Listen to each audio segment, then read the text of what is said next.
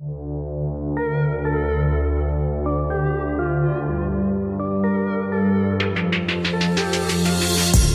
and welcome to Camp, Scary and Squee, a podcast that tests my theory that every horror movie exists on a scale of divine camp to pure terror. I'm your host, Damien, and each week I'm joined by a guest who brings a horror movie for discussion, dissection, and classification on the Camp, Scary scale. My guest this week describes his perfect horror film as having someone else watching it so he's not watching alone, a good Mad Magazine spoof because he was too scared to watch them as a kid, and, of course, closure. Welcome, Chris. Thank you very much, Damien. Excellent to be here. It's wonderful to have you to talk about a very, very good, we're going to say camp horror classic. Yeah, and definitely on the camper side than the horror side. Yeah, which sounds like it's sort of where you like to sit on this genre. Cowardice is my specialty. Before we get started, as a bit of an icebreaker, what has been haunting you this week? Well, I think, and it actually does feed into a little bit about doing this podcast, but for me, it's a broader theme around polarization, and I think that's something that has haunted me today. And I know that with this, I don't know when this podcast will actually go out, so I'll give you some options, and then you can edit in the right one. But we've just heard that Donald Trump has COVID. Option 2, we have just heard that Donald Trump has died from COVID. Option 3, we've just heard that Donald Trump has developed superpowers from COVID. But yeah, we've got this situation where something's happened and it's already within like 2 hours. It was, thank God, I hope he dies, all the way through to, it's the Antifa have spiked his microphone and that's why it's come through. And it's just this insane level of polarization where everyone just has to go from one extreme to another and there's no that nice happiness and that positive stuff in the middle. So that's kind of, that's what's scaring me. But for me to be part of this podcast, I kind of thought that I know that horror movies are purely the realm of psychopaths and miscreants. And I just wanted to try and come in and provide a bit of balance and light and just let people know that even normal people can enjoy vaguely scary movies. Normal people, particularly because, compared to me. I was drawing comparison. It's a very good point you raise. We have, as a society, everything's becoming more and more kind of black and white. You're either for it or you're against it. And there just seems to be a lack of nuance in the world. And this need, and I say this with no shred of irony that I have created a podcast all about classifying horror movies, but we have this need to classify everything. Everything has to be in its box, and actually not many things actually fit in a box. The world is complicated and people don't like that, I think is the kind of... It's a lot harder to fit into 280 characters, yeah. Yeah, that's true. I want to give you the honours. What film have you chosen to discuss this week? Look, I think film downplays it. This is a masterpiece, and this is Gremlins 2, the sequel to Gremlins. Yes, well, quick stats on this. Released in 1990, written by Charles Haas, directed by Joe Dante, who directed one of my favourite camp horror films, The Burbs. I'm not sure if you're a fan, but just a masterpiece.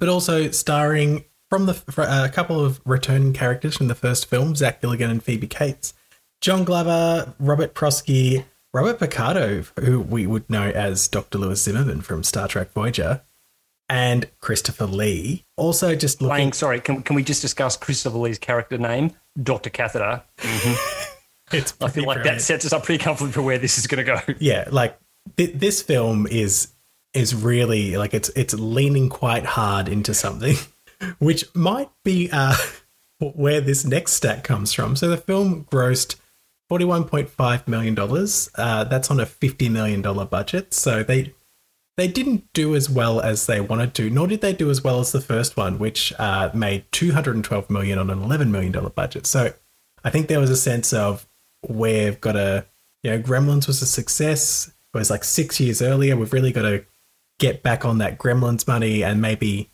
it didn't quite deliver, and we can I think this is an iconic film. Yes, and again, we may go into this, but my understanding is that they approached him Dante to direct the second one, and he said, "I'm not interested." So they went off to find other directors, and they eventually couldn't get it to work, and they came back to him, and he said, "If you give me complete creative control, then absolutely I will do Gremlins 2." And I think that's what I love about this movie is that it has so much batshit crazy stuff going on that you go, yeah, that clearly did not have a studio saying yes or no. This was just someone's idea and it just flowed from there. And I do I always feel as though that having a singular vision for a project, for an artistic project, is often so much better than having that committee view. It can go off the rails completely, but it'll go off in a unified way. And I feel like that's probably what this movie does. I think what we could say is that it absolutely tries to do everything. Yes. Scattergun. A lot happens.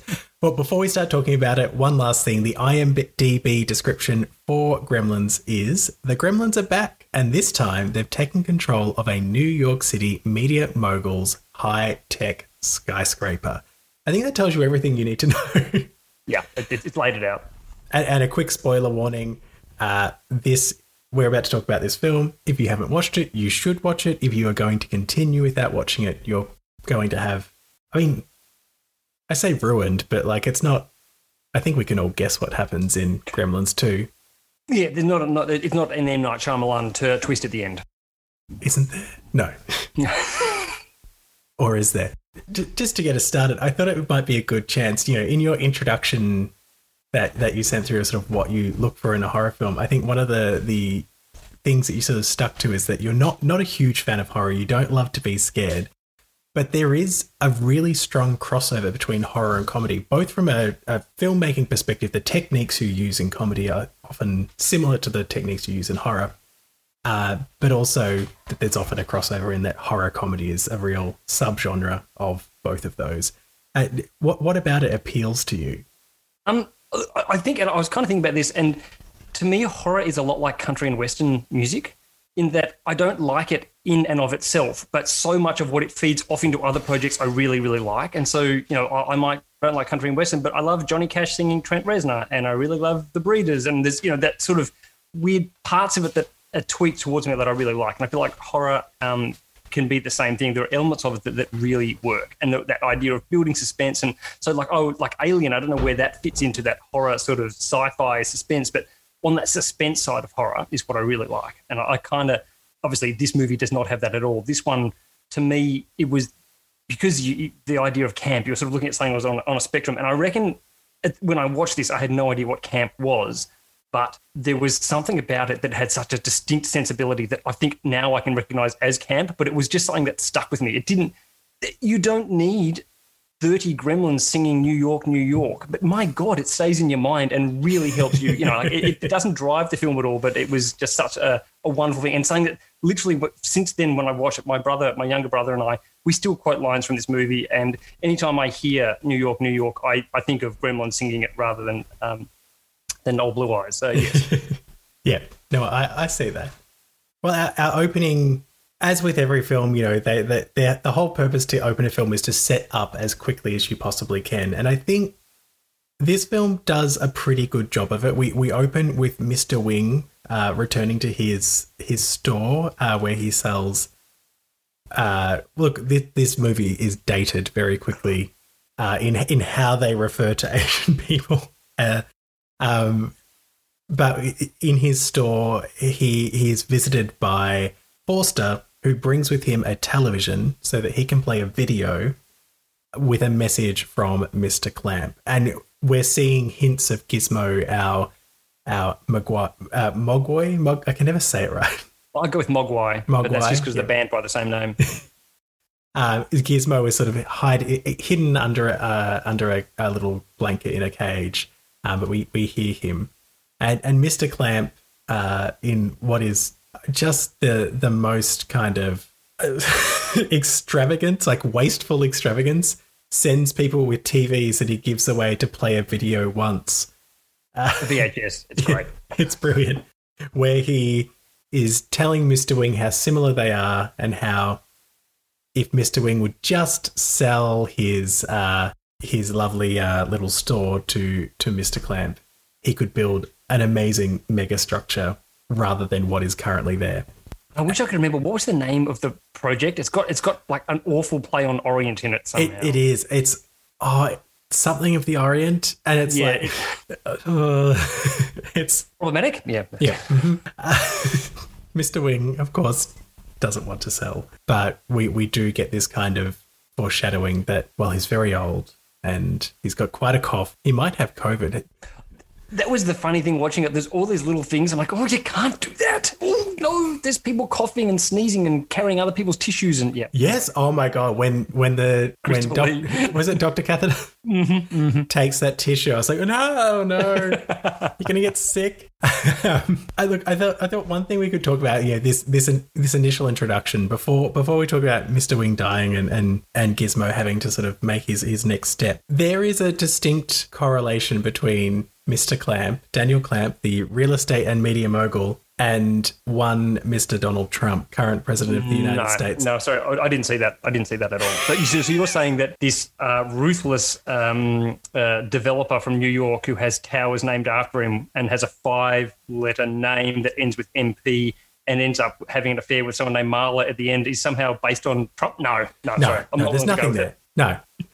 No, I read a really good article where they interviewed Joe Dante. In fact, there were a few when Trump was running for president. So before the election in 2015, he was sort of saying, look, we never thought he'd run for president. It was just a parody.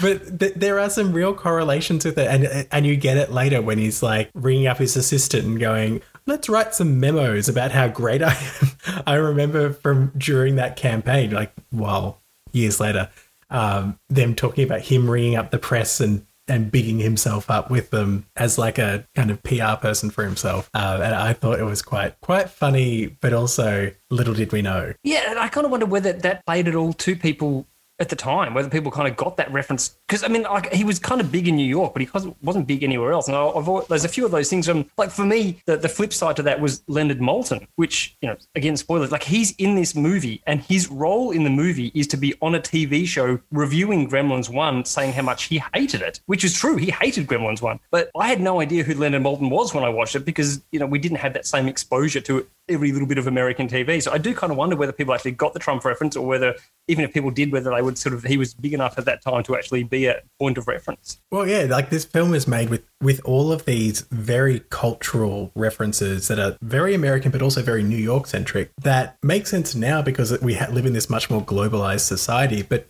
back then, like in 1990 when this came to Australia, were we all just going, oh, that's funny, like I guess that's a thing, but we're mostly just laughing at the Gremlins attacking the movie reviewer. And it kind of the movie reviewer hating Gremlins was a nice trope that you didn't need to know who Leonard Maltin was in order to make that connection, but it's still there was something deeper there that we hadn't picked up. They must have given him a lot of money. Simpsons again. I'm sure they did. And like I said, he genuinely didn't like it. Didn't like the first one. So yeah, that was great. Look, Mr. Wing dies. It's very sad. That puppet has a lot of range. He's sitting there having a cry, but it's very short-lived because the digger just like bursts through the top of the shop. I did like it. No attempt to be made to sell any of the goods from inside the shop or clean it up. It was just like bring in the excavators. So yeah, I like that. Who's got time for exposition? Just smash it down. Maybe just check if he had a dog. No. No. The guy's dead. Let's just go. And Gizmo escapes out to the street. He's quite sort of badass in this, in that he he gets into a bit more of an action sequence compared to Gremlins 1. And those weird science twins find him. Yes. I couldn't work out if they were clones or twins. They were introduced to how is the cloning program going? And then for laughs, the second one appears. Yes, yeah. I think they were still meant to be twins, but yes, that was, I quite like that little reveal. Yeah, and we get reintroduced to Billy and Kate from the first film. And life has changed for Billy and Kate. He's working in the marketing department as an illustrator. Yes, that I couldn't quite work out, but yes, he seems to be his job is drawing things for developments. Yes, well, developments have artwork. But I guess that's kind of how the job would have been done in the 90s. Yeah, but my memory was he worked in a bank in the first one. I'm like, okay. He did, and they talk about it. He's like, had a creative bent that wasn't revealed in this one. Yeah, I would have been promoted twice at the bank. And Kate is working as a tour guide in this incredibly high-tech tower that is so high-tech that it's dangerous. Mm-hmm. It's they've got the cutting edge of everything, which means they also have the bugs of everything cutting edge. Yeah. I enjoyed the voice activated lifts as well. And we also meet, for me, the best character in this, who is Marla, is Billy's boss in the marketing department. Purely just because I have no idea who that actress is, nor have I really. I don't think I've seen her in anything else since. She does a very good job with the most complicated dialogue, and also shoehorning in one of the most baffling accents I've ever heard. It's sort of yes. From the first, because she's saying to Billy like, oh, they've changed the design and they've brought forward your timeline, and he's saying, well, I need to do this work, and she's like, you've got to see this from my perspective. I'm hearing your problems, and that's not my problems. And she says, I have to have a complete situational overview outcome perspective. It's like it's just synergistic talk, it's those Six Sigma. The yuppies are on the way. Yeah. She's just saying words. But they sound convincing. They sound convincing and they sound very important. Mm-hmm. It's. I feel like it's what, if you asked a 12-year-old to be like, write dialogue between office workers and they've been sitting at home with their mum and dad on the phone all day and they're like, oh, I know what people in offices say. And they're just like, complete situational overview outcome perspective. Put proactive and a couple of paradigms in there, and I think we would have been well and truly 90s business speak. Definitely. This is all to set up this kind of Big Brother style office where Forster gets upset because there's an unauthorized plant. I did notice that all of the other plants were kind of like sculpted plastic. Yes. Yeah. I don't remember any of this from the first time that I watched it. So yes, all this went completely over my head. And I think it's because I'd never worked in an office, and that idea of actually having something that you could personalize and then the need for a corporation to depersonalize everything, that was completely over my head. Well, just so two things stood out in this. One, scanning his barcode to find out who he is. Yeah, that would never happen. Oh dear. But also just when he's like the art by a known person, and he points at just like someone's gotten some masking tape and like marked out a triangle, painted, taken the masking tape off and gone, here's an art. Here's modern art. Enjoy. Yeah.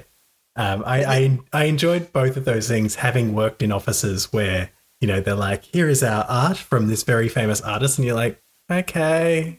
It's great. Huh? It's really bad.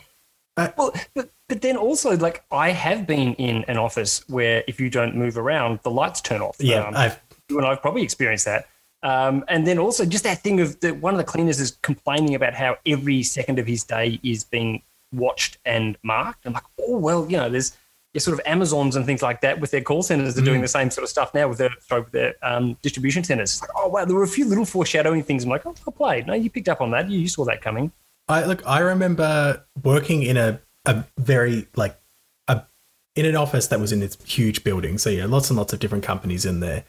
And the building management one day sending everyone an email to pick the new lobby art. And it was like, the art itself didn't matter. But what they sent you was like essentially a list, like these 3 artists, and it was how famous they were.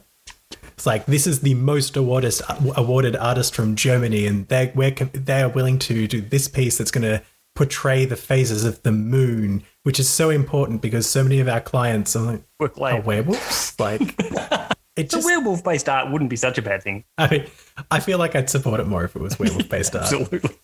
And so then we head up to the control center, and we see this process of they catch someone taking a cigarette break and report it to Forster, and he gets on the speaker and tells the guy he's fired for taking an unauthorized break.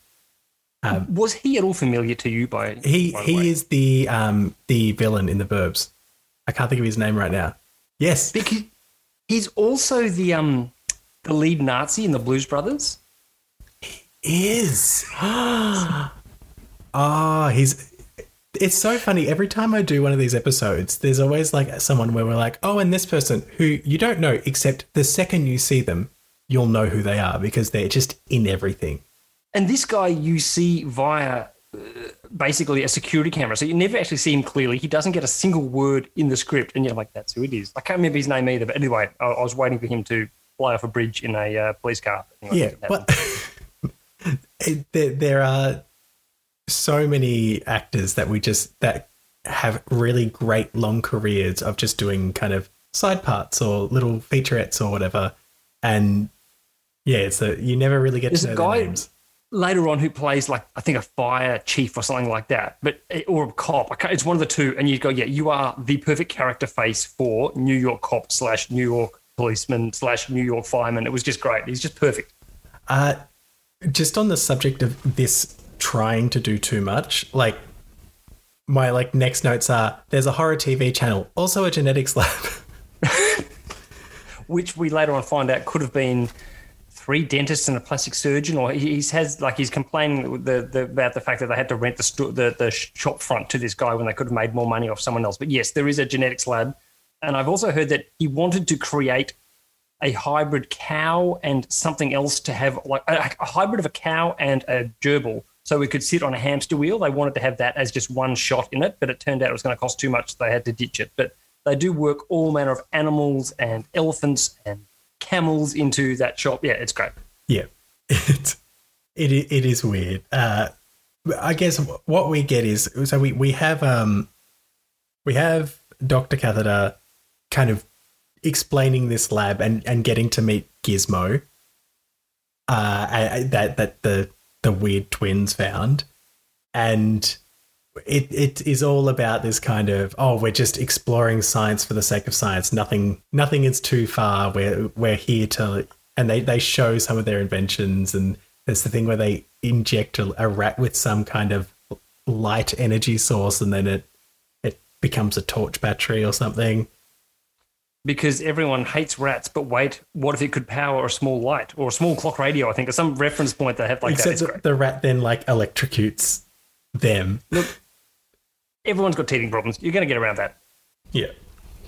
But what happens is that Gizmo's singing that sort of very memorable song that he sung in the first film, and the delivery guy hears it and then is singing it when he's on their floor. And it prompts Billy to be like, where did you hear that song? Oh, you heard it from this genetics lab. And so he goes up there and says he's there to fix the copier, and goes in and rescues Gizmo, hiding him in his desk drawer, just as Mr. Clamp comes downstairs for the first time. It's the first time he's met them. I know. This is when he decides to do a floor walk. Bloody hell. What sort of lead it as a floor walk?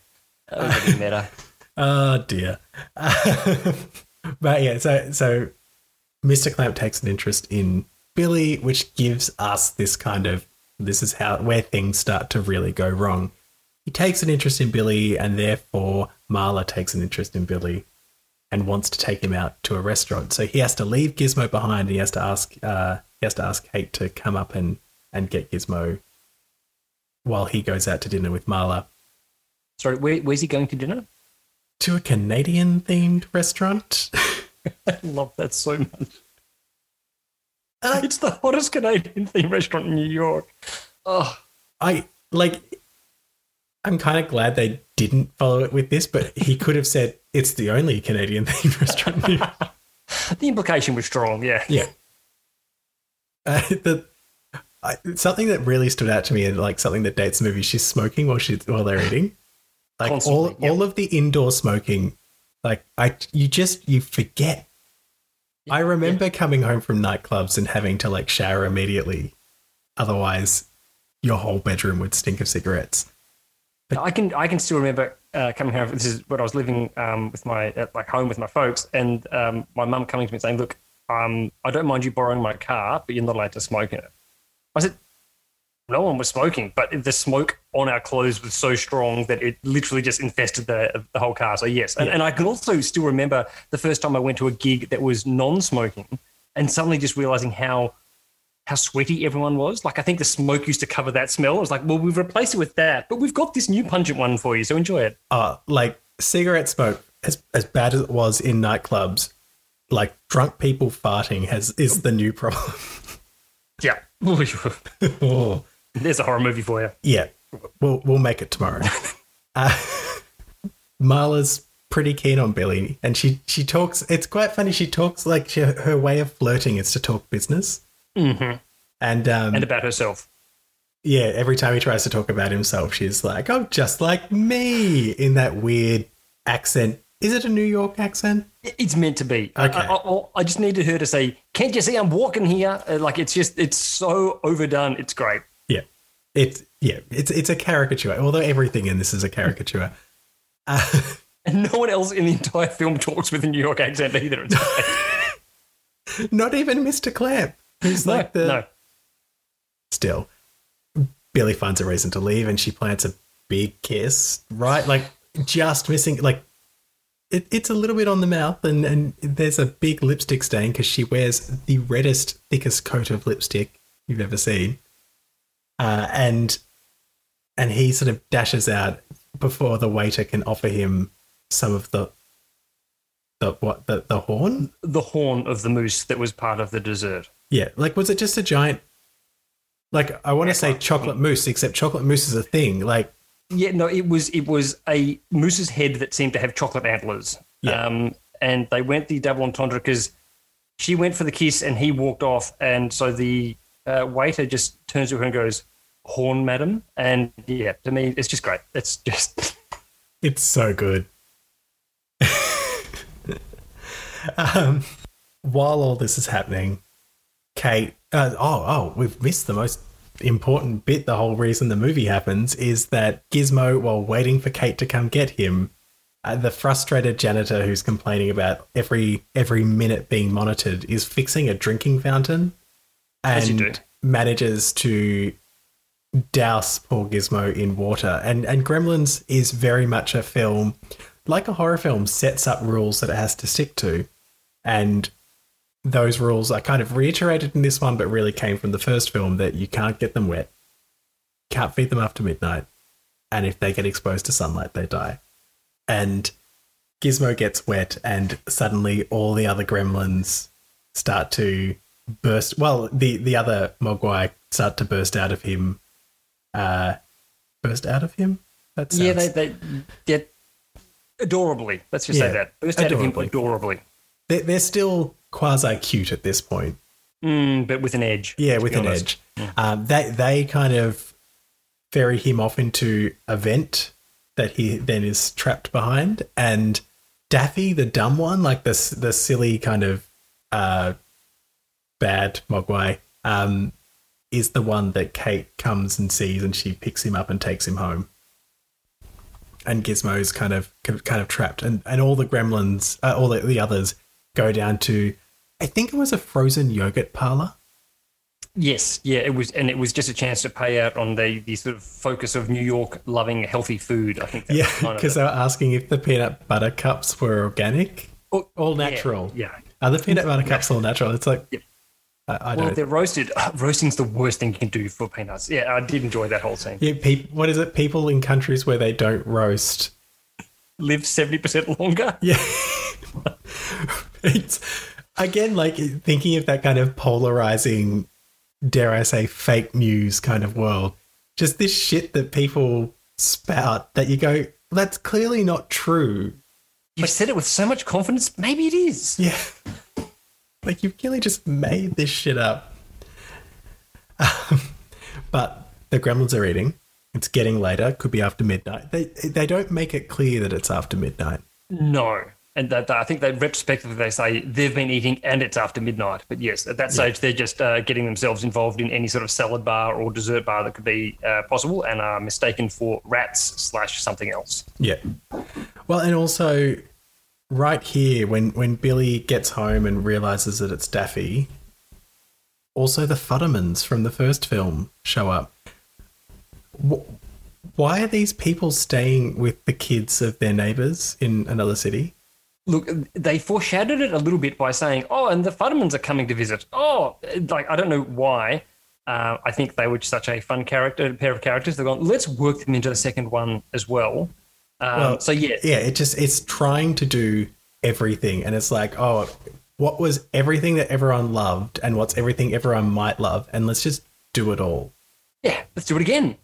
That was quite baffling. And so they arrive when the apartment is clearly being torn apart by the not Gizmo Mogwai, and who is just trashing the place. And so they Mr. Futterman, of course, had a huge issue with the gremlins last time, so he doesn't want to see a Mogwai or a gremlin, so they're trying to keep that a secret from him and sort of go, hey, look, how about you head out? Because you can't stay here tonight, but you can stay here tomorrow night, which I quite like that they were just going to head out into New York and find somewhere to stay instead. I thought that was a nice way to do things.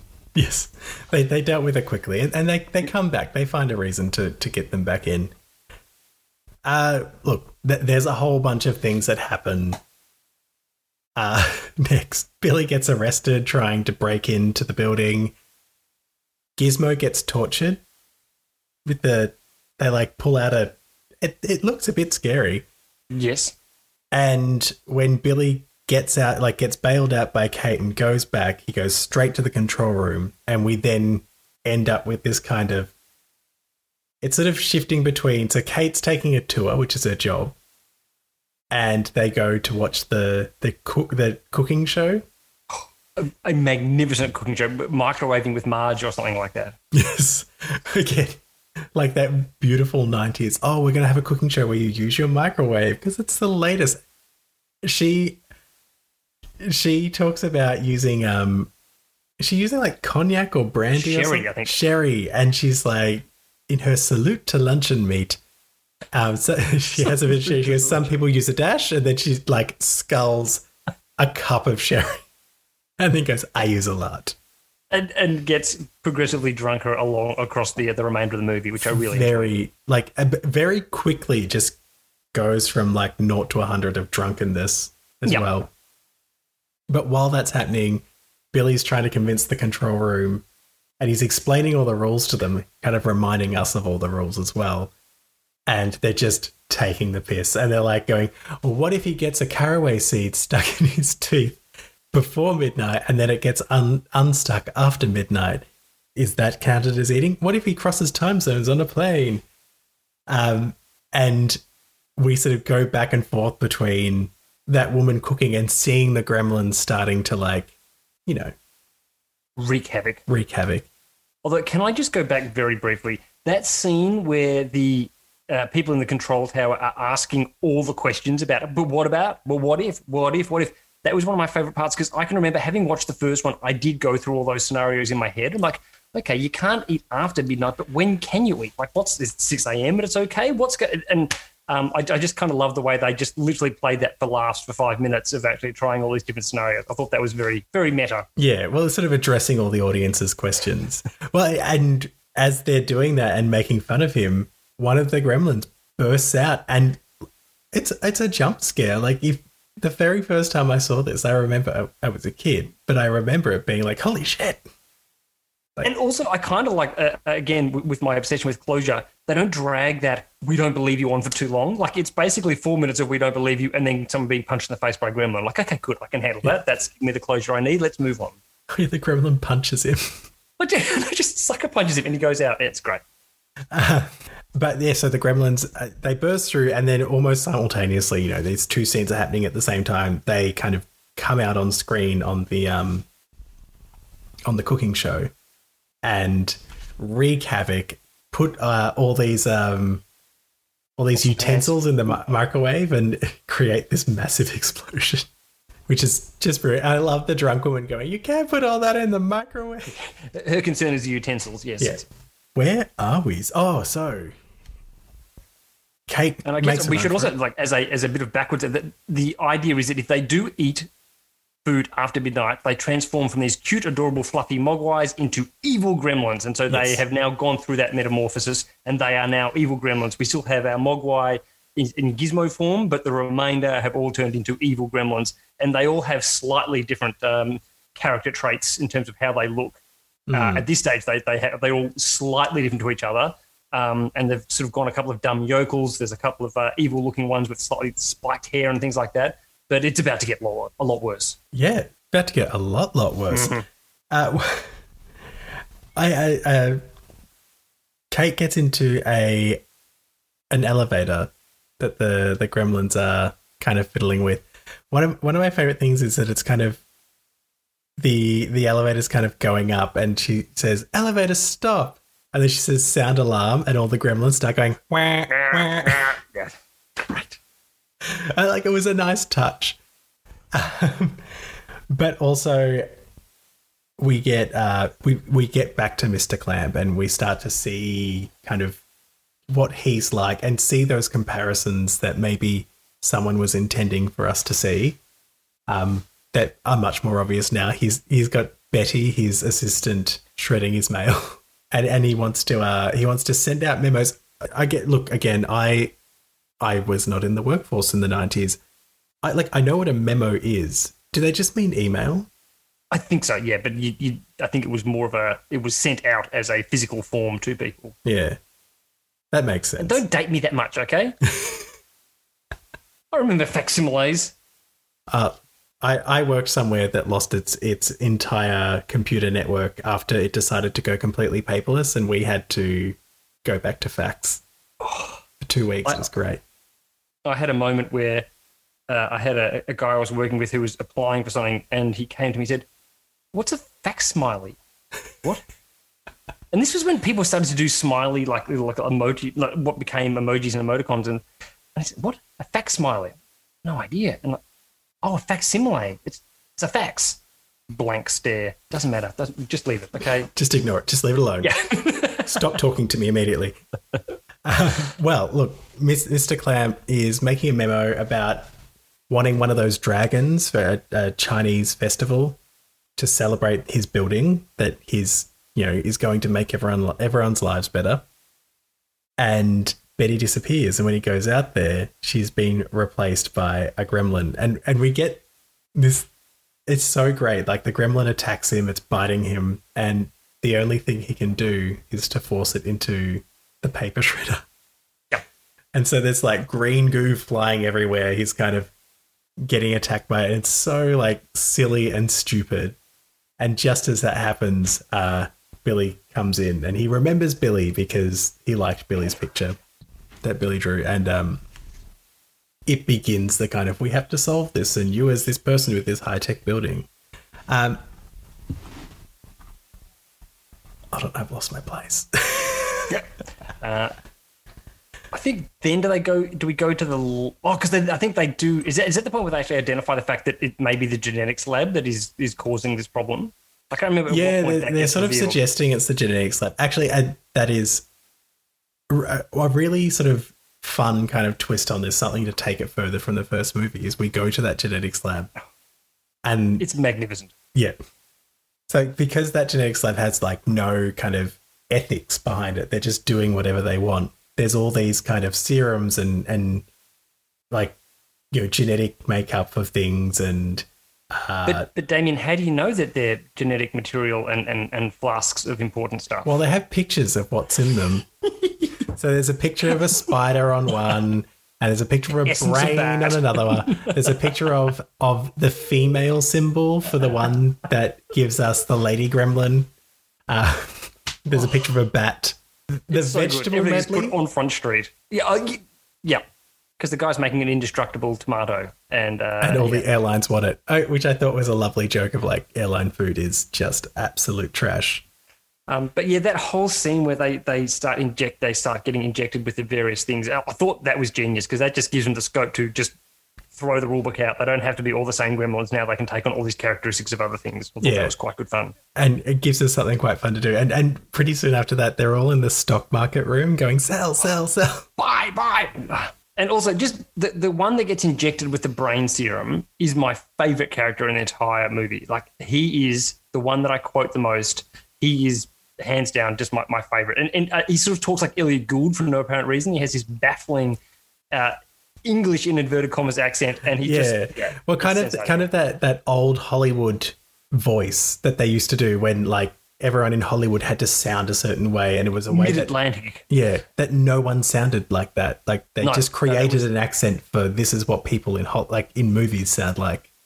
I used to do a lot of voiceover recordings, and the term was always Mid-Atlantic. Can you get someone who can do Mid-Atlantic? And anytime you were doing a luxury car brand, we need someone who can do Mid-Atlantic quite well. So can you Nicholas do Mid-Atlantic Bell, if you're still quite listening, I couldn't, but I could hire people who could. So very soon, gremlins go wild, people flee the building, and we have what I would describe as the worst part of this film, which is where it gets interrupted by the Hulk Hogan. Oh, Come on. That was.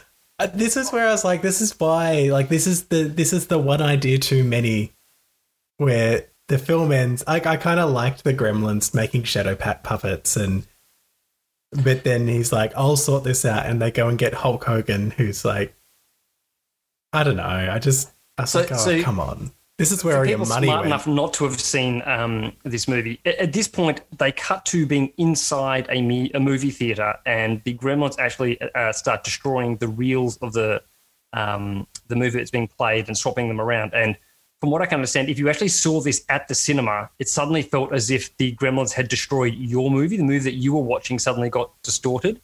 And apparently, and then because I watched it, the video version was slightly different again, so that it made it feel like it was more like a video type thing. But it was this weird thing where they suddenly broke down the fourth wall via Hulk Hogan. And so suddenly Hulk Hogan is there and wearing a wrestling shirt that he rips off promptly and then yells at the Gremlins that they better put Gremlins 2 back on and play. And while it's not playing, there appears to be a black and white nudist movie about volleyball, which is just magnificent.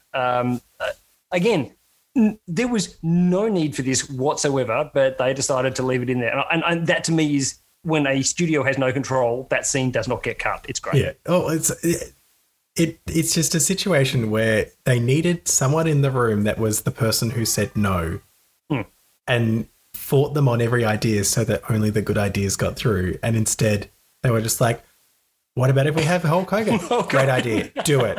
Throw money at it. We have to. This is why it cost $50 million to make this movie, because they were just like, yeah, Hulk Hogan, let's get him too. Let's just. Well, between that and the electric special effects that came later on, I feel like that's probably where about 90% of the budget went. Actually, it's something we did skip over, is that one of the Gremlins had the electric rat thing and turned into electricity and then came up through the wires into the office, and they caught him in the phone and put him on hold, and it's how they contained him. And they tortured him by making him listen to the hold music, which I also quite love. Yeah. And that's very important. We probably should have missed that, because that's kind of a key to... It's a loaded gun on stage. Yes, it is. Who's the Chekhov's gun? Yes. Exactly. Yeah, you don't load a gun unless you're going to use it. So we hatch a plan. Grandpa Fred Munster. Oh, who's great. Who is doing the late night movie show, and he's just been bumped to even later because no one wants him to be there. But we find that his real dream is to do news reporting. That's what he always really wanted to do, news reporting on current affairs. And suddenly, this is his chance. Mm-hmm. He manages to take a stereotypical Japanese tourist who clearly must know a lot about filming and photography, because he spends the entire movie taking photographs, is suddenly now his cameraman as well, because he knows how to use a camera. Well, operating like a television camera, which is not not only is this exactly the same as the handy cam he had earlier. Yeah, definitely. It's the same thing. You don't need any special skills. No training. You can patch it in. You can go live. It's fine. It just does it. He just does. And he starts reporting. And he has a while all the movie is happening, there's this little secondary kind of story happening where Grandpa Fred is interviewing the brainy gremlin about their wants and needs and them wanting society. Now, that, of all the lines, like my brother and I, we do quote movies quite a bit, but that line where he goes, what do we want? Well, what we want, I think, is what everyone wants, and what we want is civilization. And then he goes, now, for example, take this. And there's this annoying teenage-looking little gremlin that pops up next to him, and he just turns around and shoots it in the face, and it dies. He goes, now, was that civilized? No. Fun, yes, but not civilized. And, yeah, that to me is just, I don't know why. And, again, it did not need to be in the movie, but it was so great. And just the fact that around the rest of the building, there is just people being bitten in the ass by gremlins. There's fights. There's gremlins everywhere. It's absolute chaos. But the two of them are just sitting in these chairs carrying on this wonderful sort of talk show chat about what they would actually like and why the gremlins are there. And, this desire to go out and all the things humans have, like, Sontag and also, something along the lines of there are, I love New that York he plays and the mentioned street Sontag violence. Like, it drops that in for no reason. well, but also like Sontag is all about, Sontag, Susan Sontag famously wrote on camp, and this is this incredibly camp film, and it's like referencing the thing that kind of analyzes pastiching. Yeah. And then, we'd love to go and see some New York shows and street crime. I think we can see that for free. But yeah, anyway, I love that whole scene. It's very self-aware. Like, it's like, this is the second film, and we're really leaning into this. They hatch a plan. Mr. Clamp takes his secret exit, which I kind of loved. Well, him absolutely. popping out of the ground from this tree in this little tunnel, which also gives Mr. Fetterman a way in. And also we get Gizmo's kind of Rambo montage that he's sick of being pushed around by these gremlins, and so he's like doing his push-ups and his press-ups. He falls through the floor at one point. Yeah, because for some reason lifting a weight above his head somehow made him heavier than he was originally and fall through the floor. It's great. It's really good. And we get all of Gizmo's work and training, which I assume, I mean, it looks like it's months of training, but absolutely, it's a montage. It's a montage, but it's all to save Billy, who's been knocked out and dragged to a dentist chair. By, I think it's by the like silly gremlin, the yes. one, yeah, one with the slightly kooky eyes. Yeah, and Gizmo comes to the rescue, which is very good to see. I don't know. I find it so cute that they're like, oh yeah, he'll do like some push-ups and then he's going to go fight all the other gremlins. Absolutely. And he even manages to fire an incendiary arrow at... Yes. I forgot about that. How did I forget about the arrow? Because, so Marla gets caught by the spider gremlin that drank the spider thing with the picture of the spider on it. And then Kate is also caught. And Gizmo comes with this bow and arrow, flaming bow and arrow, shoots the spider gremlin up in flames, and then the fire sprinklers come on. No, I think they just leave him burning. They just leave him burning. Yeah. Yes. And for me, it was really funny watching that scene because I can still remember the sound of the spider. Every time the spider gremlin is on, there's like a sound that they have. It's like an insecty type sound. And as soon as I heard that again, like, ooh, I remember that. Like whatever the sound design for that was, definitely a 1990s Chris Reardon got a bit scared of. Yeah, well, it's the kind of sound that kind of gives you that kind of back of your neck tingly. Yes. Yeah. Something's not quite right. Something's going to drop on me. Yep. Kate then talks about Lincoln. God, that was great. Yeah. Again, that had no need. It just was not needed. They're just like the movie, like it's pacing, hard stop, brick wall. Kate going, don't mention Lincoln. It was Lincoln Day. I had a peanut butter and jelly sandwich. It was the age where I really loved peanut butter and jelly sandwiches. And there was a man in a top hat. And they're just like, okay, you could go. No, he was wearing a raincoat. I'm like, oh my God. Because earlier in the movie, a gremlin has jumped out in front of her and flashed her, and she has just sunk the boots into him. Yes. I didn't even make that link. And I've got a weird feeling in the first one, she had a similar story, and that was kind of really pivot. Her dad in the first movie, I could be getting this completely wrong. Her dad disappeared. And then they found him 6 months later because he'd actually tried to climb down the chimney to surprise them for Christmas and had broken his neck and got stuck there. And so she had this incredible personal story that sort of drove part of the first one. And I feel like they were just taking the piss out of that one in this second movie by working in this story that no one wanted to hear and that just didn't help anyone. Just completely pointless. Yeah.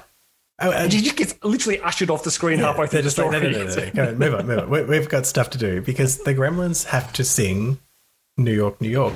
They do. There is a medley. Like at one point, Rhapsody in Blue is playing when Lady Gremlin, they make her picture with a whole bunch of little cards, and then she comes out of the eye, dressed in a stunning outfit, looking like Carlotta. Yes, looking like Carlotta.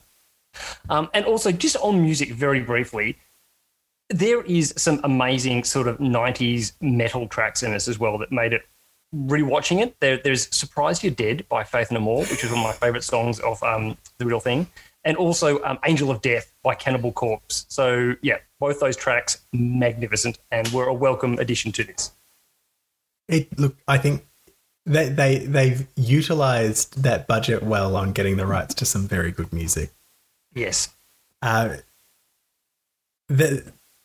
Smart Gremlin kind of, again, has that great kind of Dean Martin-y, Frank Sinatra kind of voice. Just sing New York, New York. We should say that the plan is that they've put a backdrop kind of thing of the night sky. So it's still daytime. The super advanced building has managed to wind forward all of the clocks, including the analog clocks. Mm-hmm. And they've put this backdrop of the night sky to make the gremlins, get all the gremlins to the lobby and make them think they're about to go out into the night, but actually they're going to drop it and it'll still be daytime. Brilliant plan. There's no way this can go wrong. No way at all. Because fortunately, they had a backdrop ready to go that covered an entire building that was artwork of the night sky. They just happened to have one there. It was great. Yeah, very fortuitous. Covering the front of this massive, high-tech, very glass building. I'm surprised the gremlins didn't run into more sunlight. Yes, and there was very briefly, they did inject one of them with some sort of, I missed that entirely. Like SBS 30 type thing that made it impervious to sunlight. And as a result, the one that was also a bat. A bat. And so it went out and went terrorizing New York, but specifically terrorized Mr. Futterman. And in the fight with him, so if you can imagine a gremlin, and then with wings, they then throw him into some concrete that was being poured for something. And then the gremlin flies away up to the top of a church, at which point the concrete sets and it looks just like a gargoyle. And I was like, that's, again, bravo. It served no purpose. Ooh, very entertaining, though. But it was a way to get a gremlin out into the sun and then have it not be a problem anymore so that the movie could continue without having to tie up that loose end. There were no loose ends. No. Again, coming back to why I love this movie. Also, you get to watch people reacting to something that clearly wasn't there before they sort of could mark out where the thing was. And so there's a lot of people looking at the gremlin it's meant to be, but they're all looking at slightly different places. Yeah, there's no tennis ball to follow. No. It could be anywhere. Billy has a few things he has to do. So they've got their kind of plucky little crew. Mr. Futterman, they've sent him off to get a fire hose to wet them. And it's, why would you wet them? They're gremlins. They'll all start multiplying. That's a terrible idea. But he's like, no, trust me. Go get the fire hose, start wetting them. So Mr. Futterman is up, finds a fire hose. He runs into a gremlin that he grabs and he throws down the lift. And despite the fact that he had not been in that building before, was from a little country town, was very overwhelmed by the city when he arrived, immediately knows that the lift is voice activated and throws the gremlin in the lift and tells it to go to the lobby. Look, I think that sort of stuff, you just know. There's some things you just know. When you're in New York City, you just know these things. Yeah, you just know that there are voice activated lifts.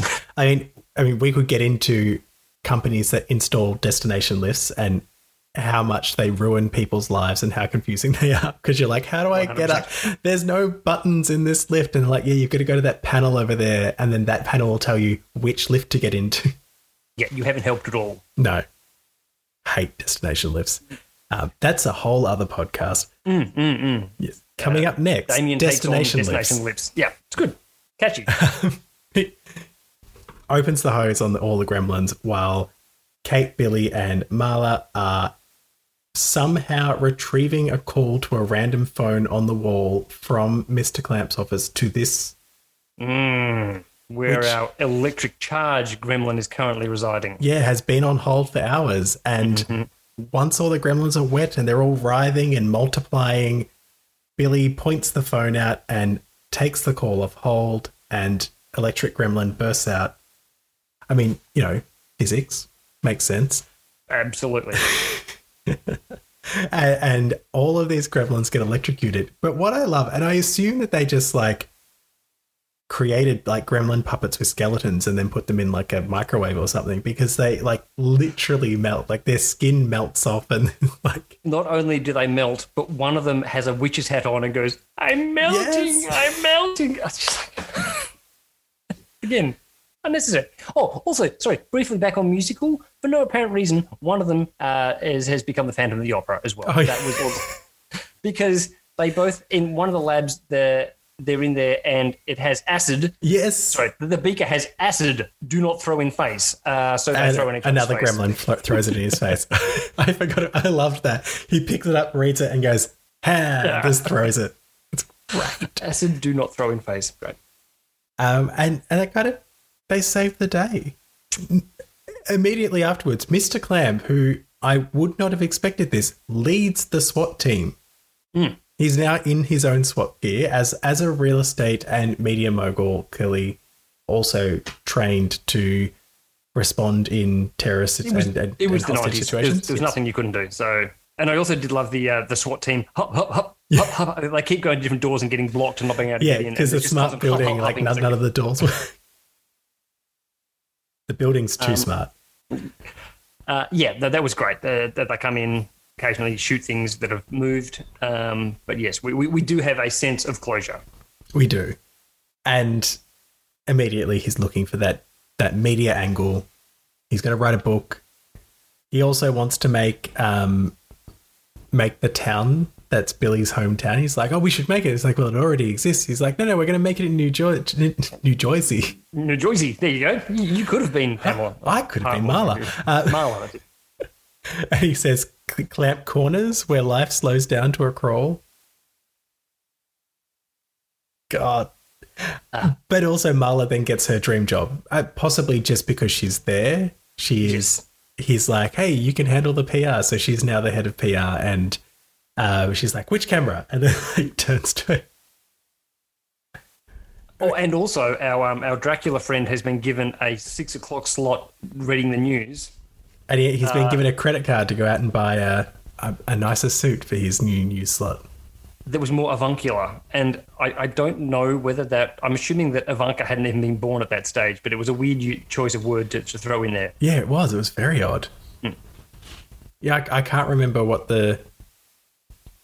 No, Ivanka would have been born. Yeah, it was just a weird choice of words. Yeah. Well, we do get the merchandising comment as well.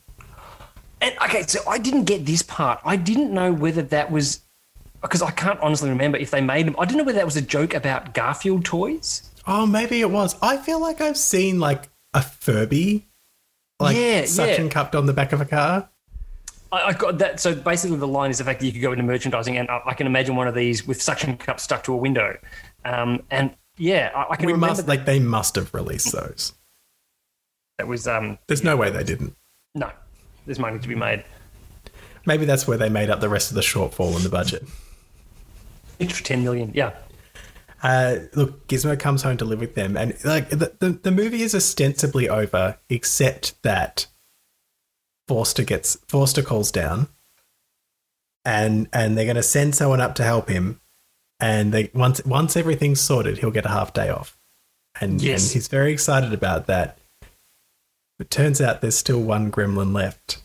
Our lovely lady gremlin, who we should say, we completely skipped over it earlier, like, decides that she's into Forster, and he's covered in like little lipstick marks all over his face. And she comes out and she's in a wedding dress, and she's walking towards him while gremlins in the background, that, although they're all dead, are singing the wedding. Yeah, it was great. And he's sort of, I guess, marrying the gremlin? Oh, I think that's implied. Yeah. And he's not keen on the idea. He's maybe open to the idea. And then he disappears off screen. So, yeah, who knows what happens next? It's best not to think about it. So, yeah, and that's the movie. Like, what a way to finish. Yeah. Well, I feel like it's opening itself up for a Gremlins 3.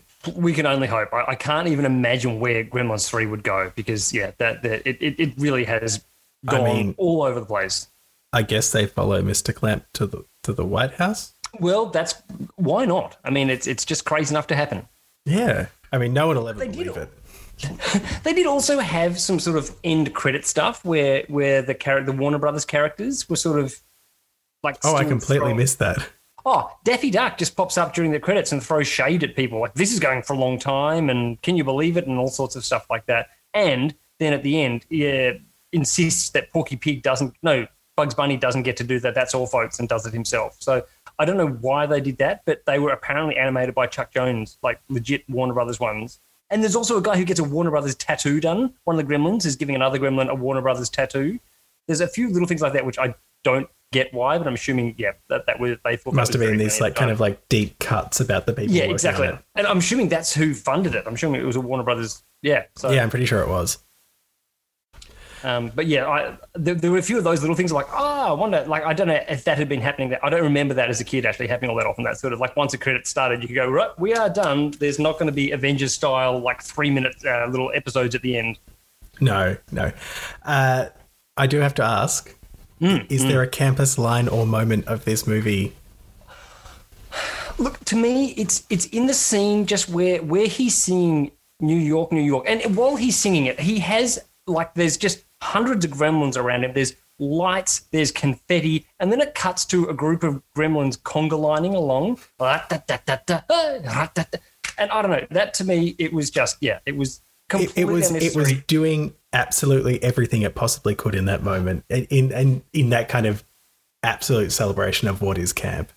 Yes, yeah. And again, unnecessarily, but so aesthetically strong. Like, it just, like, I can still remember so much of it. And that to me is like, okay, yeah, it's kind of flippant, but it was obviously done well enough that it stayed in my brain for 20 years, 30 years. Yeah. Is there a scariest moment of this for you? I mean, look, within the film itself, the really, I watching it back, I was amazed at how little scary stuff there was, because I think there was some scary stuff in the first one. I feel like this one hardly had anything. I think the gremlin that is also the spider, that was probably the scariest part, as it sort of menaced towards the people who are stuck in the web. Yeah, certainly, like, if you're a little kid, that's the one that kind of, you'd be like, where's mum? Yeah, get mum. Very much. But I think on a broader level, it was just scary as I was watching it to go, I've made another grown human being watch this in order to do this podcast, and that was terrifying. I mean, look, I will forgive you. In time. I need some time. Finally, before we wrap up, where for you does this film land on the camp scary scale? Look, if it was sort of 1 to 10 and camp is 1 and scary is 10, I'd say it's probably like 1.5. Like, it has just enough scary parts in there to sustain it. But it is, to me, and again, I think it's for me because I at that age I wouldn't know what camp even meant, and so I to me, the fact that it embedded in my brain so strongly that idea, I feel like that's where its strength was. So I'd say we have a step 2 on the scale is predominantly camp and just incidentally scary, which probably, and like it barely, like it's a half step there. It's not even. It's mostly just predominantly camp. Yeah, I think that's fair enough. And I was watching it, like, I reckon my kids would happily do that, except my youngest wouldn't. I think he would still be. I think there's still enough in there that would actually scare him. But the first one, I still think even my middle kid would be like, no, I don't know about that. So yeah, I think they definitely decided that they didn't need to be scary for this one. They was going to basically rely on the scares from the first one to carry forward, and then just have a whole lot of fun instead. I mean, this could be a good ISO family movie night. Gremlins 1 and 2 double feature. You don't reckon you'll be able to? No, because I'll be the one who is woken up during the night to have various things explained to them about how scary things were. So no, and I do not need that. Don't need that in my life. No, I'll happily let my kids stumble down rabbit holes on YouTube and terrify themselves that way. That's much better. Oh yeah, look, something I've discovered as I've explored some of the newer directors we talk about on here is lots of them make short films that are terrifying and then just release them on YouTube for anyone to find. So one day your children will find Dawn of the Deaf, and that'll be a fun conversation where you have to. Oh, no, I had a friend who used to produce for James Wan, and so we used to see a lot of the stuff that he did, and some of it was so scary. I remember just watching his short films and they terrified me. So yeah, some people have definitely got a mind for it. Yeah, definitely. Well, I want to say thank you for joining me. But before we wrap up, do you have anything you want to plug? Well, I do feel that after this, people are probably going to want to keep the distance from me, and that's understandable. So, no, look, I will just say, if you want to see some pretty photos, head to my Instagram, which is sumo_21, and you can see some pretty photos there. Other than that, no, look, I think it's probably just forget about me. Look, I can attest that Chris does take a very nice photo. You're probably going to hate me for saying this, but you are a National Portrait Prize finalist is the word, is it? I am, yes, thank you, yes. And I do drop that into conversation. It's between that and the fact that I've done an Ironman are probably the two things I drop into conversation. You've done an Ironman? I have, yes. How do I not know this? Yeah, no, I did the last Ironman that they did in Melbourne. I did that. And it was as much fun as it sounds. Of course you have. Yeah, so when you do your podcast about 13 hours of pain, I can also talk to you about that. It'll be fun. Yeah, sounds good. Call it vomiting in a portaloo somewhere between Frankston and Melbourne. It's great. Right. Okay. I think that's it. Let's wrap up. Absolutely. So, for those of you at home, you can follow Camp Scary and Squee on Instagram and Twitter at Camp Scary Pod. And if you have questions or suggestions, you can email campscarysquee@gmail.com. And make sure to rate and review Camp Scary and Squee so that other horror fans can find us. Thank you for joining us, and remember, don't scream. They'll hear you.